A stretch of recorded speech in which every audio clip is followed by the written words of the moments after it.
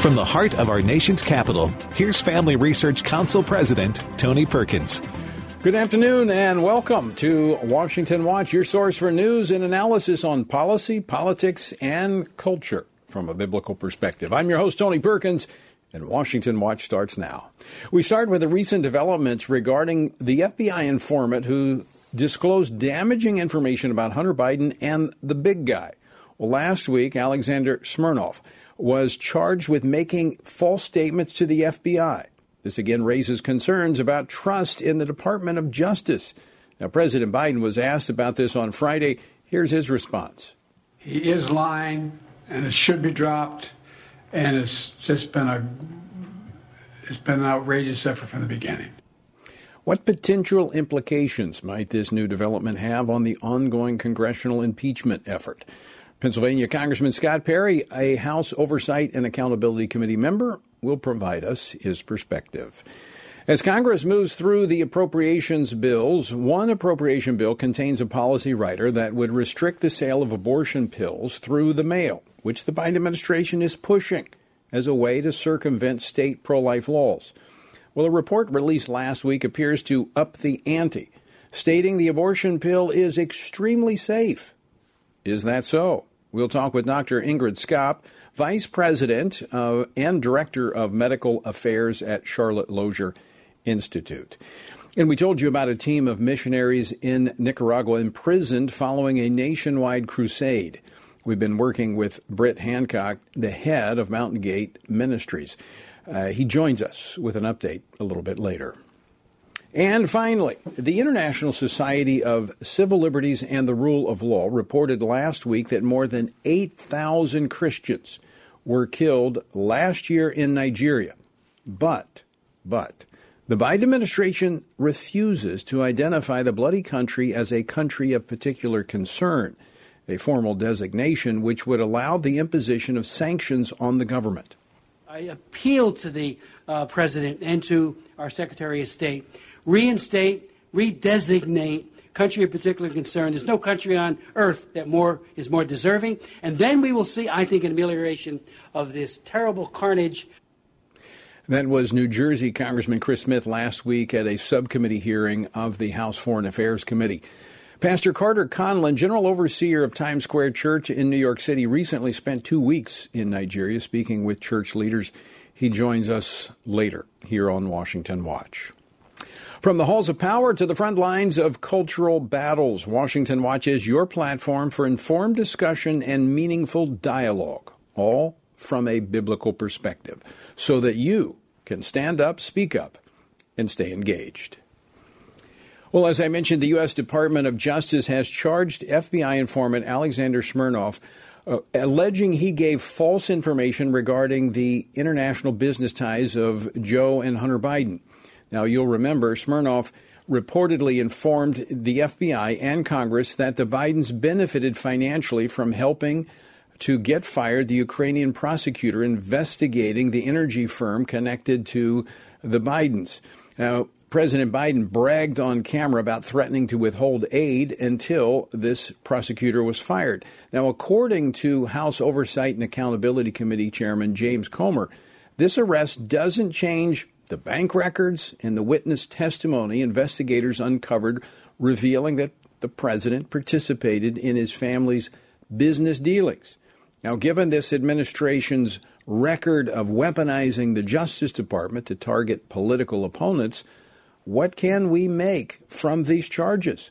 Joining me now to discuss this and more, Congressman Scott Perry. He serves on the House Oversight and Accountability Committee. He also serves on the House Foreign Affairs Committee and the House Transportation and Infrastructure Committee.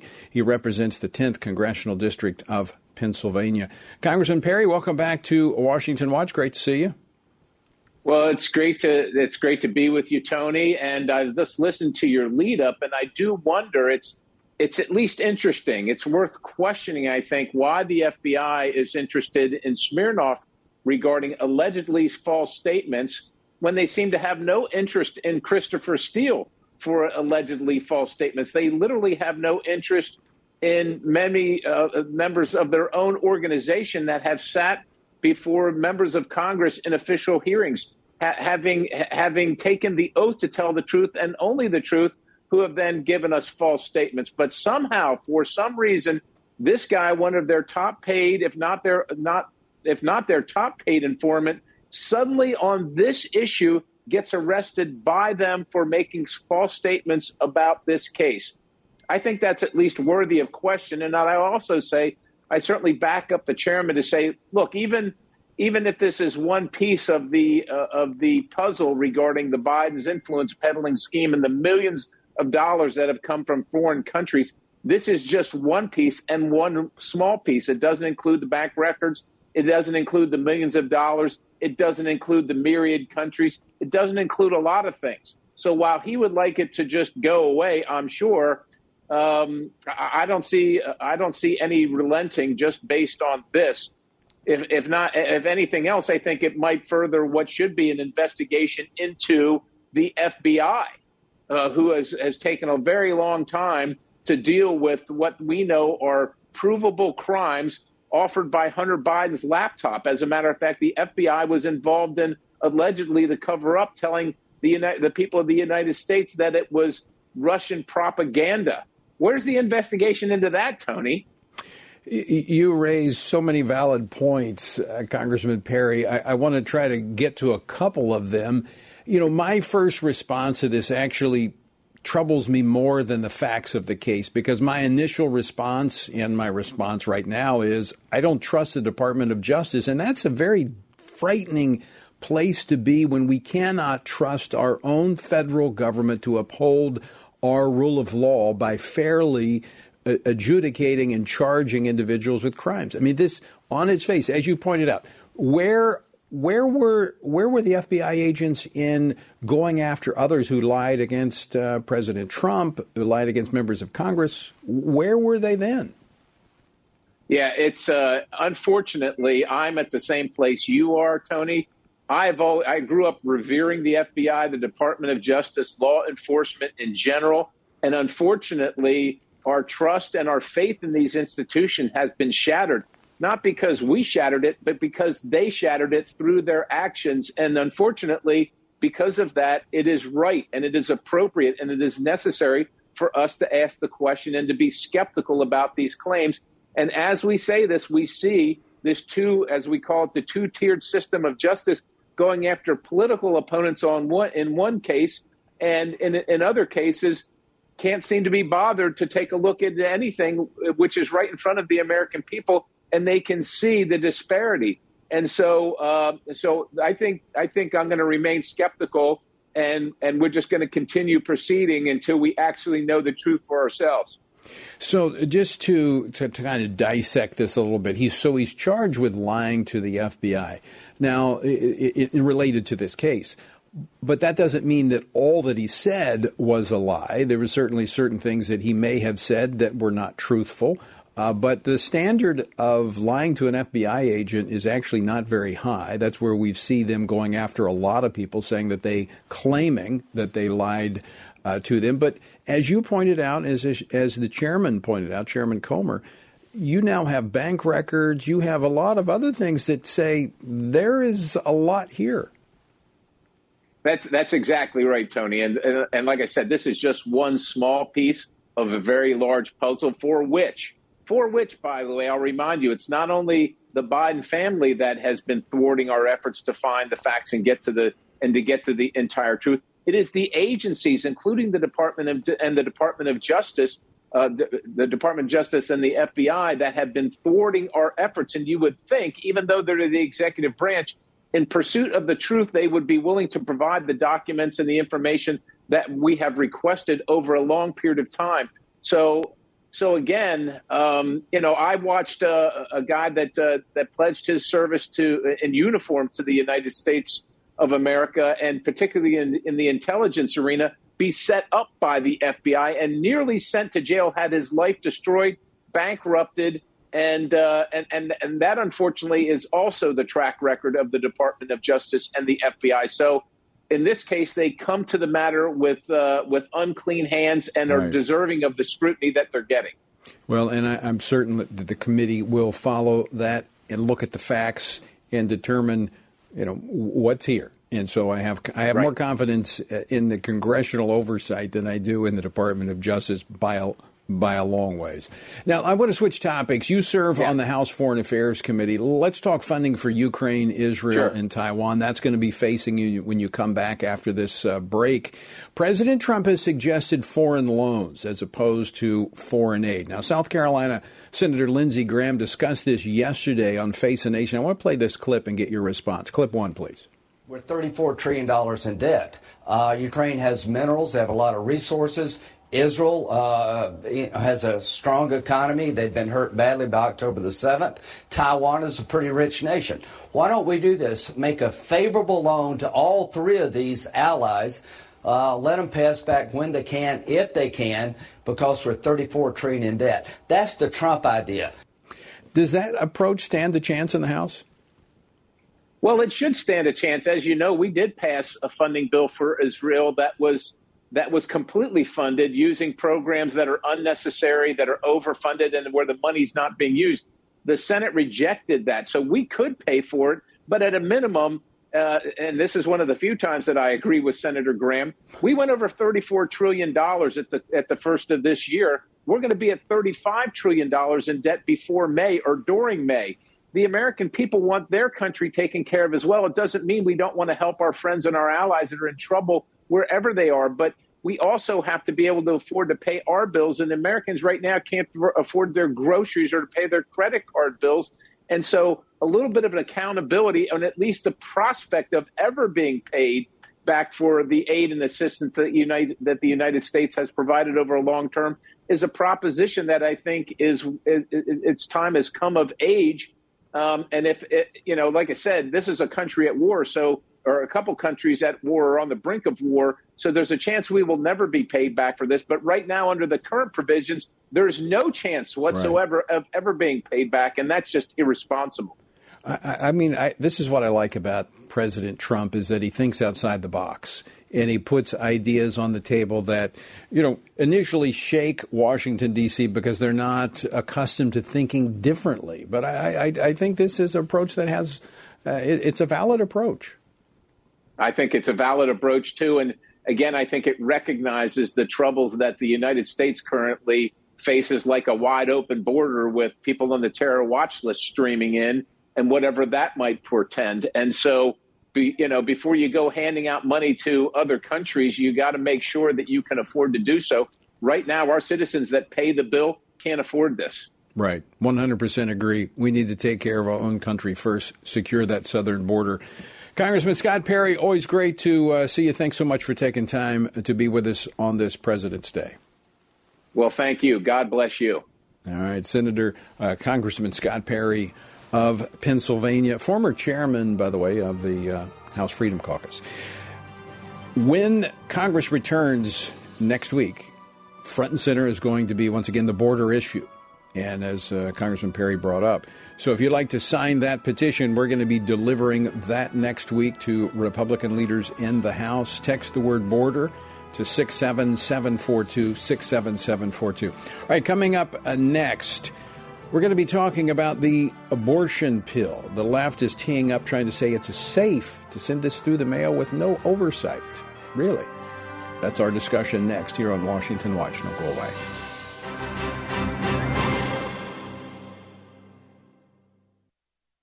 Christians must be sure to faithfully think about the issues that have taken our culture and many of our churches by storm from a biblical perspective.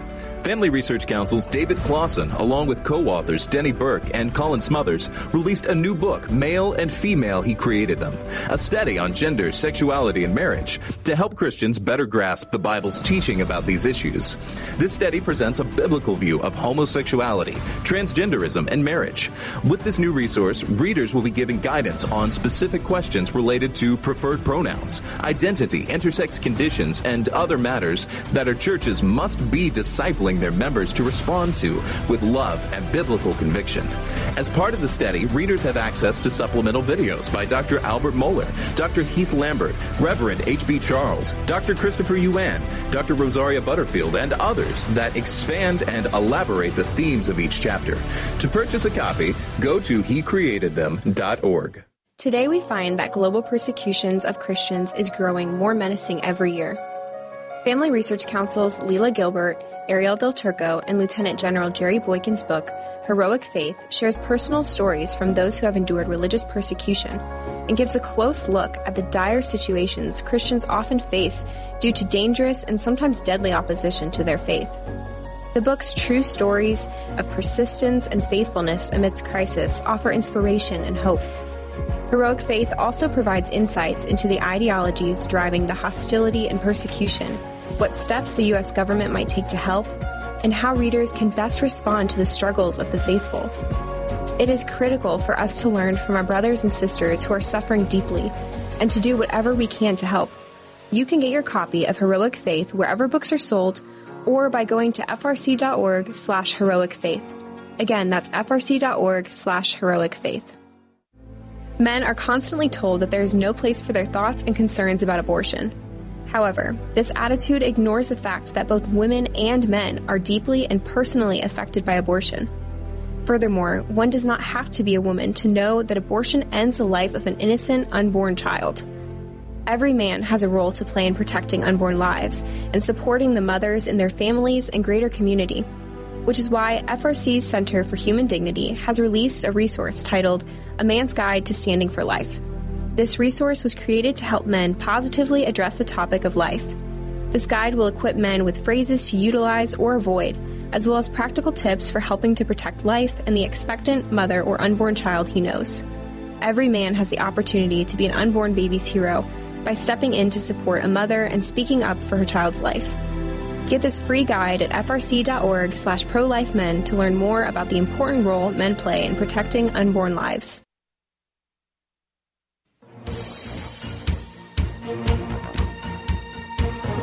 Welcome back to this Monday edition of Washington Watch. Thanks so much for joining us. Be sure and check out the website, TonyPerkins.com. Lots of resources there for you, as well as contact information from our guest and things that they are discussing here on the program if you want to do follow-up. Well, a recent study on the abortion drug, mifepristone, that was published late last week in Nature Medicine, a monthly peer-reviewed medical journal, is getting glowing reviews from the legacy media. The study makes the claim that overall, and I'm quoting from it, 99.8% of abortions were not followed by serious adverse events. Now, these are abortions performed by the abortion pill. It goes on to say, in total, 0.25% of the patients experienced a serious abortion-related adverse event. But are these claims truthful? Or are the researchers in this study blind to the very real dangers of the drug to the mothers? Obviously, it's dangerous to the babies, but what about the mothers as well? Now, it's significant. The reason I'm talking about this week, we've talked about it many times, but the appropriations bills in the House are moving forward, and this is one of the hang-ups. I actually had multiple conversations with Republican leaders about this, because there are those that are trying to take a policy rider that's currently in one of those, it's the Ag appropriations bill, that prohibits this from being sold through the mail. And the Biden administration is pushing this to try to circumvent state pro-life laws. All right, that's what this is all about. Well, here to set the record straight on whether mifepristone is everything Nature Medicine and other abortion apologists are making it out to be is Dr. Ingrid Skop. She is a vice president and director of medical affairs at the Charlotte Lozier Institute. She is also a fellow of the American College of Obstetricians and Gynecologists. Dr. Skop, welcome back to Washington Watch. Great to see you again. Thank you, Tony. I'm so glad to be back with you. So first off, correct the record for us. This study claiming that mifepristone was not followed by serious adverse events in 99.8% of the cases. Is that true from your more than 30 years of experience as an OBGYN? I have seen so many women harmed by abortion drugs, and I continue to see it in Texas. So on the ground, we recognize it is not safe. This study, of course, is the latest in a long series of demonstrations that the pro-abortion medical organizations and the pro-abortion scientific journals are now publishing what they know is poor quality research in order to promote abortion ideology. Now, at the same time, are we not finding that there's an effort to try to stifle any scientific reviews that run counter to this narrative? We are certainly seeing that. It's very sad what has happened to the peer-reviewed literature. In this case, this Nature Medicine article, a quarter of the women that they gave abortion drugs to, they did not know the outcome. So that in itself should disqualify the study. If you don't know what happened to 1 out of 4 women, you cannot assume that those were uncomplicated. The women that I've cared for often tell me they did not go back to the abortion provider because they realized they'd been lied to. And so I think it's very likely that these were complicated. In the United States, our data is very poor. We just don't have any mandatory data collection at a federal level. At Charlotte Lozier, we published a very high-quality study where we did not lose any women to follow up because we looked at the data in the 17 states that that allow their Medicaid dollars to pay for abortion, and we were able to determine all of the events that occurred afterwards.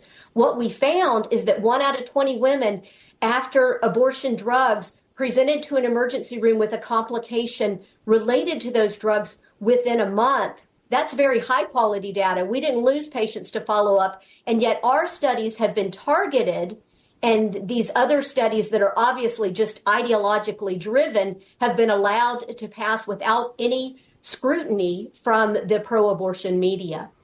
So, Dr. Skop, that brings up a really good point. If you're looking at a study and 1/4 of the individuals that you're studying just kind of drop off, how can you make these claims that it's 99.8% safe?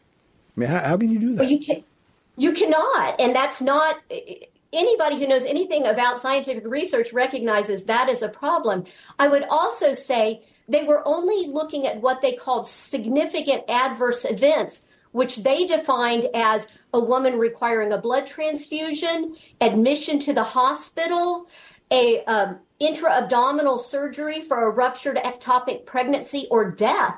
I mean, of course, those are horrible events, but there are so many common complications that they ignored completely. Most commonly, approximately 6% of women require surgery because their body cannot expel all of the pregnancy tissue. That's very traumatic to women. Women who hemorrhage but don't lose half of their blood volume so that they require a transfusion are completely ignored. Women who have an infection requiring antibiotics, as long as it doesn't cause them to end up in an ICU, are ignored by this study. And of course, no one is looking at the mental health complications that follow abortion. And yet we know very, very common for women have anxiety, depression, substance and alcohol abuse, self-harm.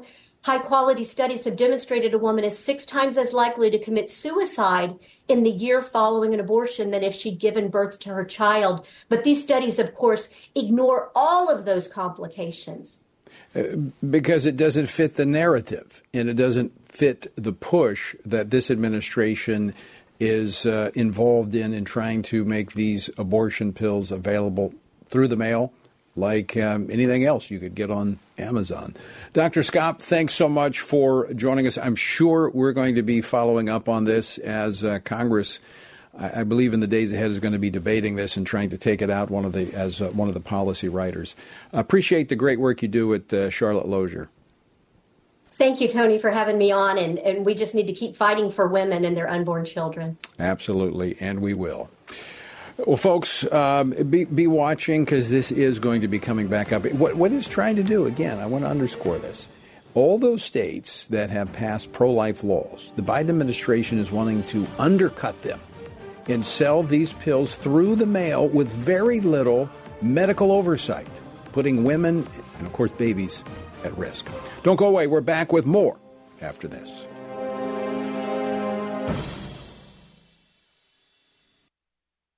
Christians must be sure to faithfully think about the issues that have taken our culture and many of our churches by storm from a biblical perspective. Family Research Council's David Clausen, along with co-authors Denny Burke and Colin Smothers, released a new book, Male and Female, He Created Them, a study on gender, sexuality, and marriage to help Christians better grasp the Bible's teaching about these issues. This study presents a biblical view of homosexuality, transgenderism, and marriage. With this new resource, readers will be given guidance on specific questions related to preferred pronouns, identity, intersex conditions, and other matters that our churches must be discipling their members to respond to with love and biblical conviction. As part of the study, readers have access to supplemental videos by Dr. Albert Mohler, Dr. Heath Lambert, Reverend H.B. Charles, Dr. Christopher Yuan, Dr. Rosaria Butterfield, and others that expand and elaborate the themes of each chapter. To purchase a copy, go to hecreatedthem.org. Today we find that global persecutions of Christians is growing more menacing every year. Family Research Council's Leila Gilbert, Ariel Del Turco, and Lieutenant General Jerry Boykin's book, Heroic Faith, shares personal stories from those who have endured religious persecution and gives a close look at the dire situations Christians often face due to dangerous and sometimes deadly opposition to their faith. The book's true stories of persistence and faithfulness amidst crisis offer inspiration and hope. Heroic Faith also provides insights into the ideologies driving the hostility and persecution, what steps the U.S. government might take to help, and how readers can best respond to the struggles of the faithful. It is critical for us to learn from our brothers and sisters who are suffering deeply and to do whatever we can to help. You can get your copy of Heroic Faith wherever books are sold or by going to frc.org/heroicfaith. Again, that's frc.org/heroicfaith.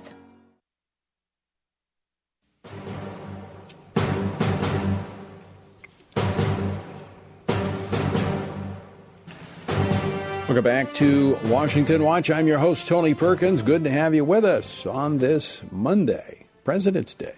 The website, tonyperkins.com, resources there for you. Also, if you'd like to join the border petition, text the word border to 67742.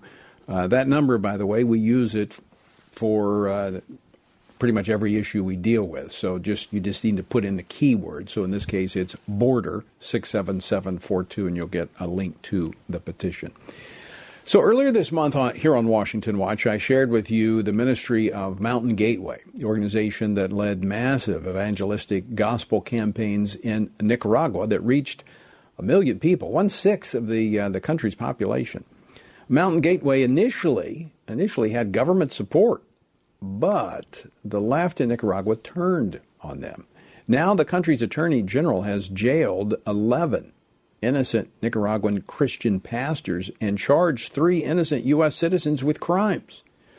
Well, joining me now with an update is Britt Hancock, a missionary to Nicaragua with the ministry of Mountain Gateway.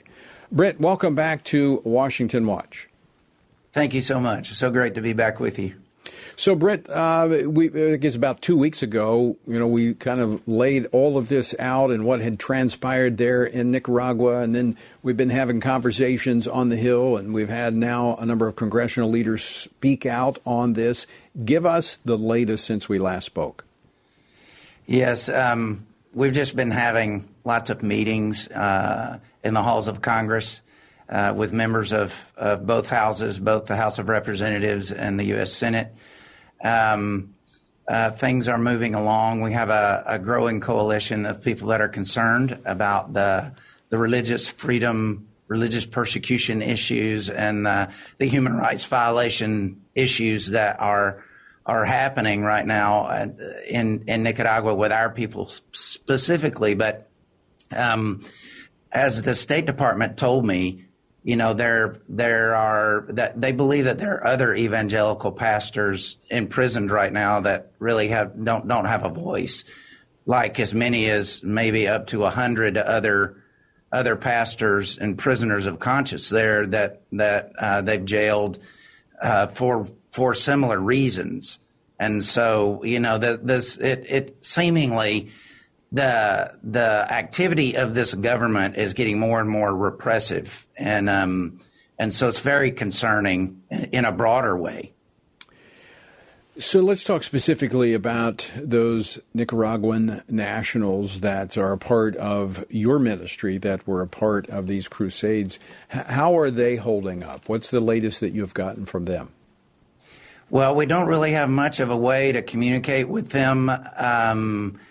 We can't verify really their health condition.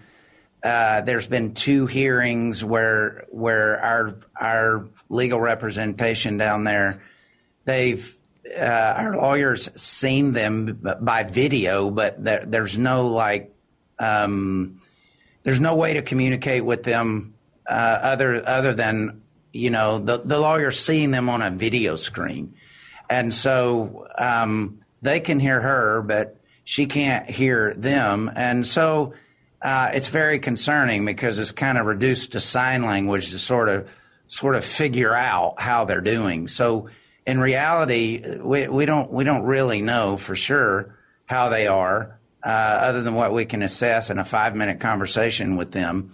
And so we're very concerned, and we're extremely concerned about the married couple that's in prison, because the mother is separated from her 2 children, and they're young. One of them's 4 months old, and the other one's 2.5 years old. And so we're just doing everything that we can to try to pressure the Nicaraguan government into releasing them to a safe country, particularly mom and kids. Right. Those 2 children are U.S. citizens, and they're stuck there in Nicaragua. Any movement at all from the Nicaraguan government? Not that we can tell right now.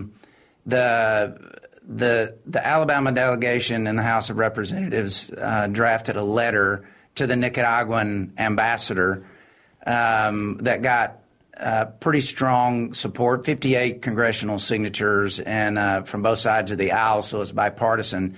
And we hope to grow that footprint, and that letter is going to the Nicaraguan ambassador to the U.S. And so if I'm sure that they've seen like social media posts of Congressman Westerman going on the House floor and condemning their actions. There's a resolution right now making its way through Congress that they hope to pass once they come back in session.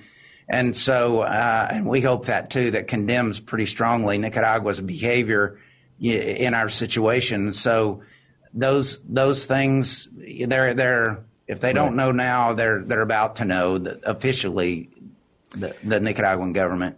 Very, very quickly, 30 seconds. How can our viewers and listeners here in America be praying for you, your ministry, and your ministry leaders?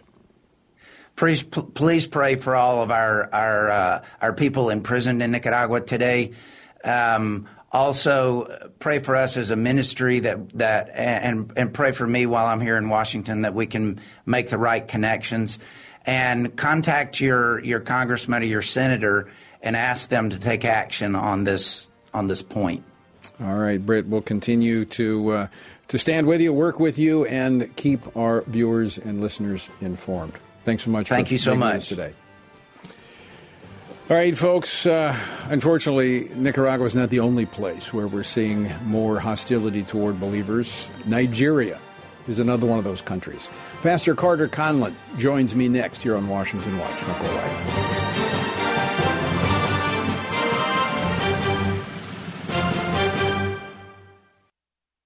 Christians must be sure to faithfully think about the issues that have taken our culture and many of our churches by storm from a biblical perspective. Family Research Council's David Clausen, along with co-authors Denny Burke and Colin Smothers, released a new book, Male and Female, He Created Them, a study on gender, sexuality, and marriage to help Christians better grasp the Bible's teaching about these issues. This study presents a biblical view of homosexuality, transgenderism, and marriage. With this new resource, readers will be given guidance on specific specific questions related to preferred pronouns, identity, intersex conditions, and other matters that our churches must be discipling their members to respond to with love and biblical conviction. As part of the study, readers have access to supplemental videos by Dr. Albert Mohler, Dr. Heath Lambert, Reverend H.B. Charles, Dr. Christopher Yuan, Dr. Rosaria Butterfield, and others that expand and elaborate the themes of each chapter. To purchase a copy, go to hecreatedthem.org. Today we find that global persecutions of Christians is growing more menacing every year. Family Research Council's Leela Gilbert, Ariel Del Turco, and Lieutenant General Jerry Boykin's book, Heroic Faith, shares personal stories from those who have endured religious persecution and gives a close look at the dire situations Christians often face due to dangerous and sometimes deadly opposition to their faith. The book's true stories of persistence and faithfulness amidst crisis offer inspiration and hope. Heroic Faith also provides insights into the ideologies driving the hostility and persecution, what steps the U.S. government might take to help, and how readers can best respond to the struggles of the faithful. It is critical for us to learn from our brothers and sisters who are suffering deeply and to do whatever we can to help. You can get your copy of Heroic Faith wherever books are sold or by going to frc.org/heroicfaith. Again, that's frc.org/heroicfaith. Men are constantly told that there is no place for their thoughts and concerns about abortion. However, this attitude ignores the fact that both women and men are deeply and personally affected by abortion. Furthermore, one does not have to be a woman to know that abortion ends the life of an innocent, unborn child. Every man has a role to play in protecting unborn lives and supporting the mothers in their families and greater community, which is why FRC's Center for Human Dignity has released a resource titled A Man's Guide to Standing for Life. This resource was created to help men positively address the topic of life. This guide will equip men with phrases to utilize or avoid, as well as practical tips for helping to protect life and the expectant mother or unborn child he knows. Every man has the opportunity to be an unborn baby's hero by stepping in to support a mother and speaking up for her child's life. Get this free guide at frc.org/prolifemen to learn more about the important role men play in protecting unborn lives.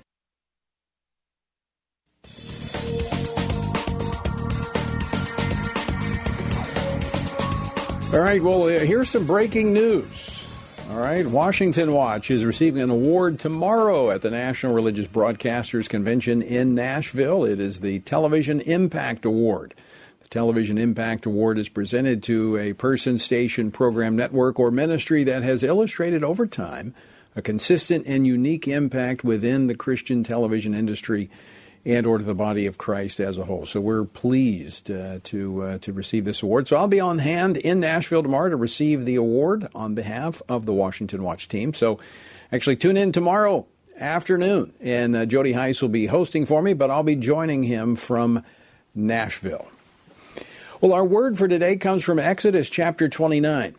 And there I will meet with the children of Israel, and the tabernacle shall be sanctified by my glory. So I will consecrate the tabernacle of meeting and the altar, and I will also consecrate both Aaron and his sons to minister to me as priest. Now, the sanctification was not the product of their efforts, but the presence of God's glory. And it is the same with us. We cannot sanctify ourselves. As Jesus said in John chapter 17, we are sanctified by the truth. And who is truth? Jesus. And here's what happens when we are sanctified by the Lord, as verse 45 says, I will dwell among the children of Israel and will be their God. And they shall know that I am the Lord their God who brought them up out of the land of Egypt. Well, to join me each morning in a study of God's Word, simply text the word Bible to 67742. That's the word Bible to 67742. And you can join me on our 2-year journey through the Bible. Well, according to a recent report from the International Society for Civil Liberties and Rule of Law, last year Islamic jihadists in Nigeria killed more than 8,000 Christians, the bloodiest year in the country's history. Now, this continues. This persecution continues. It dates back to 2009 when Boko Haram launched its attack that's claimed more than 150,000 victims due to their faith. All of this has happened as the government of Nigeria has looked on with indifference. There is no evidence to say that the government is actually doing this, but there is evidence that the government is not doing anything to stop it. Now, during my time on the U.S. Commission on International Religious Freedom, I worked with my colleagues to get the Trump administration to designate Nigeria as a country of particular concern, which is an official designation that brings with it government sanctions. However, one of the very first acts of the Biden administration was to remove that designation, explaining it away as, well, this is just the effects of migration because of climate change. Really? Pastor Carter Conlon and his wife Teresa recently spent 2 weeks in Nigeria ministering to Christian brothers and sisters while witnessing firsthand the depth of their faith amidst this brutal persecution. Join me now to share what he saw firsthand. Carter Conlon, General Overseer of Times Square Church in Manhattan. He also serves on the board of directors here at the Family Research Council. Pastor Carter, welcome back to Washington Watch. Thank you, Tony. It's a real pleasure to be with you here again today. Well, you have kind of a long history in Nigeria. This is not your first trip there. You've done a lot of work there. So you're aware of the persecution in Nigeria prior to this trip. What are you seeing there in Nigeria? Are things deteriorating? Is it becoming more dangerous as the numbers show us to be a Christian? Yes, I would say so, because, the problem as we saw it, of course, is limited to our interactions that we had with the people there. But according to what they're saying, the radical Islam is making huge inroads into Nigeria right now. And, of course, we know that Islam is generally foisted upon the people. There's not really given a lot of options to critically think about whether or not you'd want to embrace that viewpoint. And what's happening with the churches is there's an alarm now among the Christian people, and they realize to some extent that the gospel that they have embraced over the years, which focus largely on self-improvement and wealth and success and such like, is insufficient to push back against this onslaught that's coming against the nation. So we had the privilege of being there both in Abuja and Lagos, speaking to quite a number of pastors on the topic, essentially, of returning to biblical Christianity. For we recognize that without the power of God, one pastor put it this way, that in their estimation, within 10 to 15 years, Nigeria will be a Muslim nation if the Christian church does not have a spiritual awakening. This is quite significant because Nigeria is the most populous country in Africa, in the African continent, and how this works out in Nigeria is going to have an impact upon that entire continent. So was the church more culturally Christian, and this is now really kind of a refining, testing time for them where they're having to really look into their faith and what they really believe? Yeah, even in their own literature, I was quite surprised by it. But the literature they put out in this rather large convention basically declared themselves to be corrupt as the society around them, that somehow the foundation of Christianity, if it ever was really established on anything solid, has eroded from underneath them. What really happened is that Nigeria, being a considerably poor nation in some respects, embraced some of the gospel that came out of America, not all of it, but some of it, that really focused on personal success and prosperity. And looking at America itself, a lot of the people said, well, if these are Christians, then it must be God's will that we're always successful and happy and healthy and wealthy and all of this other stuff. But that gospel led to a powerlessness among the people and a fear now that's actually opened their hearts to what is the real message. One of the sessions that I spoke on, it took 2 hours to do it, was basically, what is the message of the cross? And have we deviated from it? And having deviated from the message of the cross, have we actually lost the power of God in our presentation? So with this, really it's the second largest genocide that we see in the world, led only by Syria, where we've seen over the last decade many people who are not Muslim being killed. Are people leaving the church and dropping their identification with Christ out of fear of becoming the next victim? Well, I would say in the north they are, because we've heard reports of militants coming into churches and giving the believers there the option of converting to Islam or being killed right on the spot. But that's up in the north. There's a deep fear where we were in the capital city and in Abuja that what's encroaching itself in that part of the country is coming their way unless they can find a way to actually push back on that. And, of course, part of that is getting the right people in office, and the other part, probably the larger part, is actually preaching the real gospel of Jesus Christ and believing God for a spiritual awakening among their own people. That's what we were there for. I'll tell you, it's not a trip for the faint of heart. Actually, our tires on our convoy were spiked in one instance. We were surrounded by young men, and thankfully we had a security with us with high-powered weapons front and back of our convoy. When they stepped out of their vehicles, everybody backed away from our van. It's really a risky place to be right now. Kidnapping has become an industry. While we were in Abuja, 2 busloads of people coming into the city were kidnapped and taken en masse to nobody's quite sure where. They've recently hired 50,000 vigilantes to start going after these kidnappers. Now, I don't know what their definition of vigilante is. It doesn't sound good, but this is the way they're at least trying to approach the poverty and the violence that's coming into that society. You know, while not as extreme, it does sound similar to what we're facing here in the United States from a standpoint of the church becoming more in line with the culture than standing strong on the Word of God, but recognizing that there's a need to return to biblical truth, to live out that truth, teach it in our homes, to teach it to our children, to preach it in our churches, but at the same time, also influence our government, be involved, elect individuals who, like what we see here in Nigeria, is that they are indifferent to the plight of Christians. We have really the same, again, not as extreme, but the same situation here in the United States. Well, it's the same spirit. I mean, we're living in an age now, Tony, of just rank godlessness. My personal belief is that you and I are witnessing the final onslaught, may I call it that, against the Lordship of Jesus Christ. It's going worldwide. Debauchery is becoming celebrated.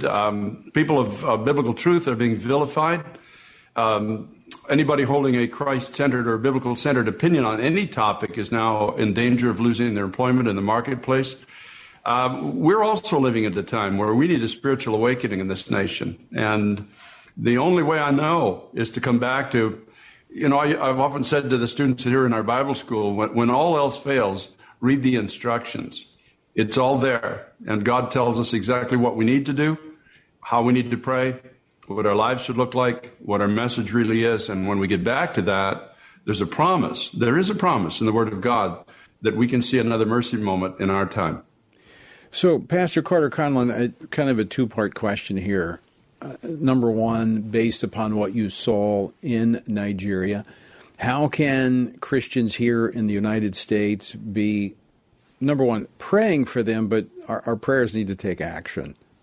Faith without works is dead. We need, so how do we pray? What action should we take? And then the follow-up to that is, what are the takeaways for application here in the United States?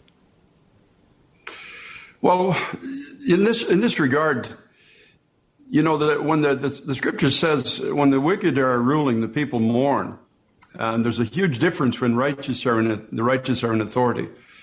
We need to pray for a spiritual awakening in this nation, and we need to pray for God to give us leadership in the church and in the nation that will bring His name to honor one more time. I fully believe that's possible. I believe it's possible if we put our feet into action. It's possible if we start lifting our voices and declaring what we believe to be truth without compromise, no matter what the personal cost, standing for the truth. And, of course, putting right people in right places who can make a difference in the way that the laws are both crafted and implemented in the nation. And realistically, that's the takeaway from Nigeria.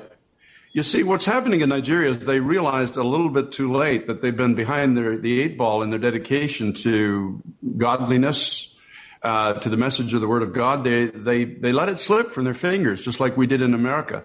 Now they're paying the price for it. Now they have leadership, as you say, that's indifferent to their plight. Islam is being forcefully implemented in some parts of the country and starting to infiltrate almost every area of government in the nation too, as well. It really is a perilous time for Nigeria, and I believe it's also a perilous time for us here in the United States if we have the courage to wake up to it and the courage to begin to pray and start moving into the actions that we need to take. You know, it's so obvious when we look globally what is happening, and I do think it is, as you said, it is a spirit that is being released, whether it's in the Middle East and what we saw in Israel with Hamas coming into Israel, invading Israel. There is this onslaught of evil, and the same atrocities are being perpetrated there in Nigeria. Evil has been unveiled. And our spiritual weapons, number one, are to pray, stand against it with the Word of God, but it also requires the engagement. And this is one of the big challenges we have at the Family Research Council, when so many Christians do not show up to vote at election time. And they allow policies like we're seeing from this administration. Number one, that in the previous administration, I was successful with my colleagues at the USERF Commission to get Nigeria designated as a country of particular concern, which brought with it sanctions, which got the attention of the leadership there for a period of time. This new administration dropping that. And then when we look domestically, pushing this abhorrent material and policies on states, on children, on our schools. Elections have consequences. And as Christians, we've got to be informed in voting. Well, that's what David Wilkerson used to say to Times Square Church, and he encouraged me to say the same. He would say, folks, because considering it was New York City now that we're pastoring, and I think you understand the implications of that, but he used to say, folks, you need to vote in the upcoming elections. All of you need to vote. And you need to vote. If you are a Bible-believing Christian, you need to vote your value system. And then he said, once you do, be prepared to stand before God one day and explain how that person that you voted for looked like you and was the embodiment of your values. And he says, understand that you will give an answer for it one day. I encourage the Christian people out there, if ever there was a time to pray, it's now. If ever there was a time to stand, it's now. If ever there was a time to vote, it's now.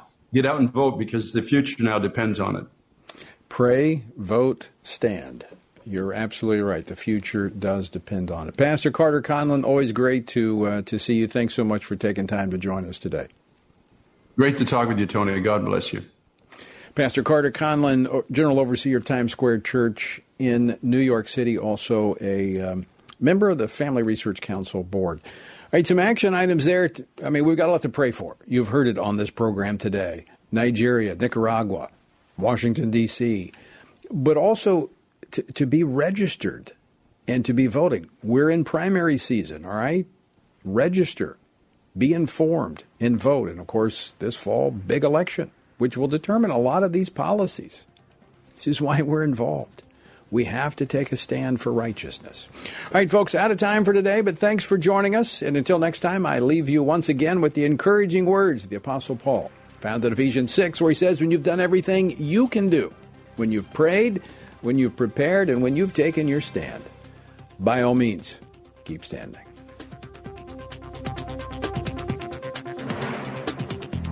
Washington Watch with Tony Perkins is brought to you by Family Research Council and is entirely listener-supported. Portions of the show discussing candidates are brought to you by Family Research Council Action. For more information on anything you've heard today, or to find out how you can partner with us in our ongoing efforts to promote faith, family, and freedom, visit TonyPerkins.com.